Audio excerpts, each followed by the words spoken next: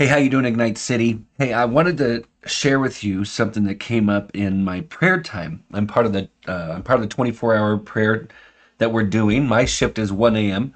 Wanted to challenge myself a little bit this time, and man, I've really loved it. It's weird how man, when you get alone, you wait on the Lord. You're just kind of going through the prayer prompts that Carol and Tom Whaley provided. And so we were sitting for this day on Monday morning. We were supposed to be looking at the Lord wants to be supreme in my heart. And so I was just sitting there and I'm thinking, okay, so what passage can I just kind of use to think on this topic? And no joke, I went on the internet and I just typed in verses about God being supreme. And Deuteronomy 10:17 came back, and I just wrote it in my journal. And it says this: "For the Lord your God is God of gods and Lord of lords, the great, the mighty, and the awesome God, who is not partial and takes no bribes." Some of you may have heard of Eugene Peterson. He wrote what's called The Message. He's most known for that, where he pretty much looked at the original language of all of Scripture, Hebrew and Greek, Old and New Testament, and wrote a version of the Bible. Now I see this more as I use this as a commentary, not as a translation. But man, some of his stuff is so good. And he said this about Deuteronomy chapter 10, verse 17 from The Message. He said, "God, your God, is the God of all gods. He's the master of all masters, a God immense and powerful and awesome." And I was reflecting on that, and I'd woken up to start prayer at 1, and I was just bummed. And in all honesty, what had happened was, remember we had this snow that happened and it was gorgeous outside. And Sunday, I thought, man, we're kind of missing a lot of people. And my guess is a lot of people went to the snow, and that's fine. Like it shouldn't even bother me.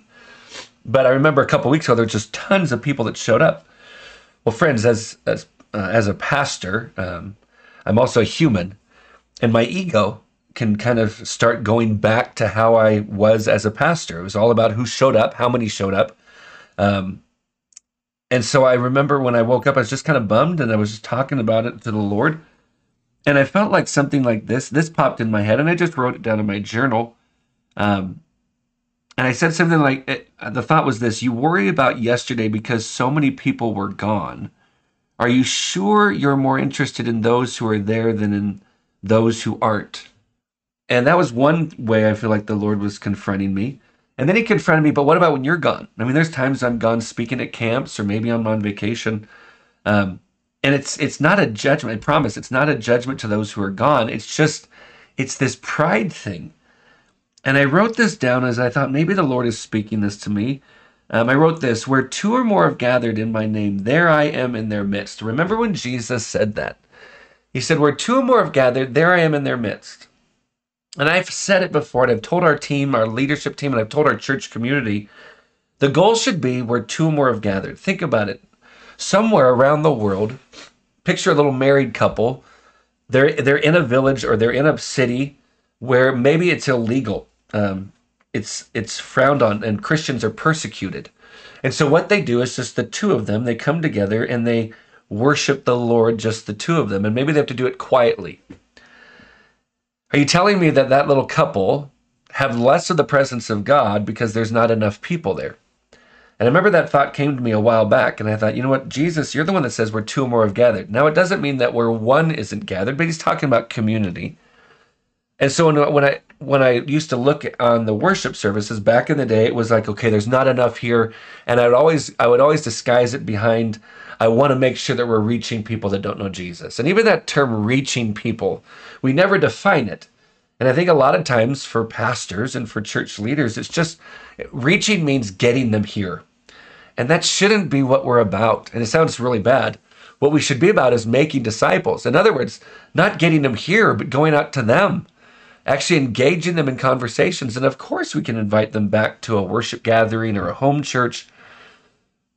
But for us to just automatically jump to, we're going to reach people, we need more people, more people, more people. And I just think, man, maybe we've jumped into this addiction to more that feeds our ego and our pride. But when Jesus says where two or more have gathered, there I am in their midst. And so I kept writing what I thought was coming to my mind, what I felt maybe the Lord was saying. You are missing the point. There I am. Look for me in worship gatherings first.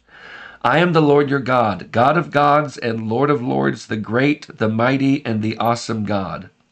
You start with me and my presence above everything else. When you start with me, you can enjoy me with the 2+ that are gathered in my name. And I remember when I wrote that down, I finished writing it out, and I just dropped my pen, and I just started praying. And I picked up my pen and wrote this: pride. This is the ugliness of pride. It's still in me.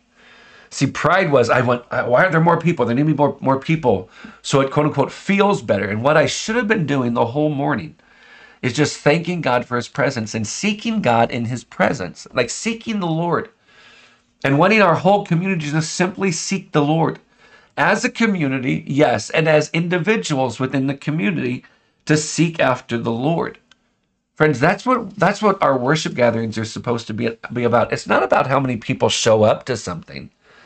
It's just the fact that we're getting together to worship the Lord. And then throughout the week that we're actually engaging people. We're looking for the one that God wants us to impact on a daily basis. We're wanting to reach people with the gospel, whether or not they become part of our church community or not. We want to see people that don't know the Lord join our home churches because we're reaching them and bringing them in. But not for the purpose of building up our church, friends. I don't ever want us to have that as the motivation. The motivation should never be we're making our church bigger, or man, our church is really growing, or our church is getting really it's getting popular in the area. Friends, first and foremost, when we gather together for worship gatherings, it should simply be to seek the presence of the Lord, to worship the Lord, to give back to him in community around each other and thank him, because he says the promise, when 2 or more have gathered, there I am in their midst. And so I remember when I finished that, I went to Jeremiah chapter 29, verses 12 and 13, and the Bible says this, God says this: then you will call upon me and come and pray to me, and I will hear you. You will seek me and find me when you seek me with all your heart. Friends, that's what we should want. And I sat there and I thanked the Lord. And then I jumped on the computer and I found a song called Worthy of It All by Shane and Shane. And I just sat and I listened. And then I wrote out the words in my journal. And it's one of my favorite worship songs right now, where it says, all the saints and angels bow before your throne. All the elders cast their crowns before the Lamb of God and sing. You are worthy of it all. You are worthy of it all. For from you are all things, and to you are all things. You deserve the glory. And then the bridge is this: day and night, night and day, let incense arise. Now this could, I don't know what they were referring to exactly when they meant that part, but there is this, I think it's in Book of Revelation, where our prayers go up as incense before God. And so day and night, let us pray before the Lord. It could go back to the temple or the tabernacle where there's maybe there's incense burning. I don't know. But I want this constant, I'll say prayer for me, my constant prayer before him, day and night and day. Let my prayers arise to God, because he's worthy of it all. And then went from that to a song by Phil Wickham with Maverick City that's called You Are Worthy of My Song. And I highly recommend it. And then they connect it to Worthy of It All. And then a final song, I Surrender, by Hillsong Worship. And it just stopped me. And it was about 2:30, I think I finally stopped. And I was just listening to these songs, and I started tearing up. And I just confessed to God my pride. That God, and I told him, I don't want to be one of those pastors that's just trying to, quote unquote, reach people, which pretty much just means to make worship services bigger many times. And I don't want to make it sound like every pastor who thinks that is all ego driven. I don't believe that. I'm just speaking from personal experience, my experience. A lot of times what reached people meant was just get more people here to hear me preach. Friends, I want it to be this. First and foremost, as I've said, we are seeking the presence of the Lord. We are going to seek him with all of our hearts so that we can find him. And don't think of it like he's hiding and he doesn't want to be found. Picture it like hide and seek, a dad playing hide and seek with his little boys and making noise so his little boys will find him so that he can be found. I believe that that's the picture that we're supposed to be looking at. So, friends, I hope this is an encouragement to you. I am so thankful for our church community. I am so thankful for our worship gatherings. I'm so thankful that this past Sunday I got to sit under Greg Lethwer's teaching and be reminded of the hope that there is in suffering. And also looking for, and it's weird how he brought in Fair Frank. And if you haven't listened to the message, I highly recommend it. But Fair Frank just kind of doing the normal thing that he would normally be doing and reaching him in Africa. And then hearing from him 8 years later that he was following the Lord and that he had started an orphanage and he was impacting lives. Friends, let's just be faithful in the mundane. Let's just be faithful in the mundane and we'll get to see the miraculous. But we do it because Jesus is worthy of it all. We continue to reach people with the gospel, not so that our church grows. A lot of times it's not selfless. It becomes selfish. Let's go make disciples so that the kingdom of God can be advanced. Friends, I hope this helps. It did for me. It's been so helpful for me. I love you guys more than you know, and we'll talk soon.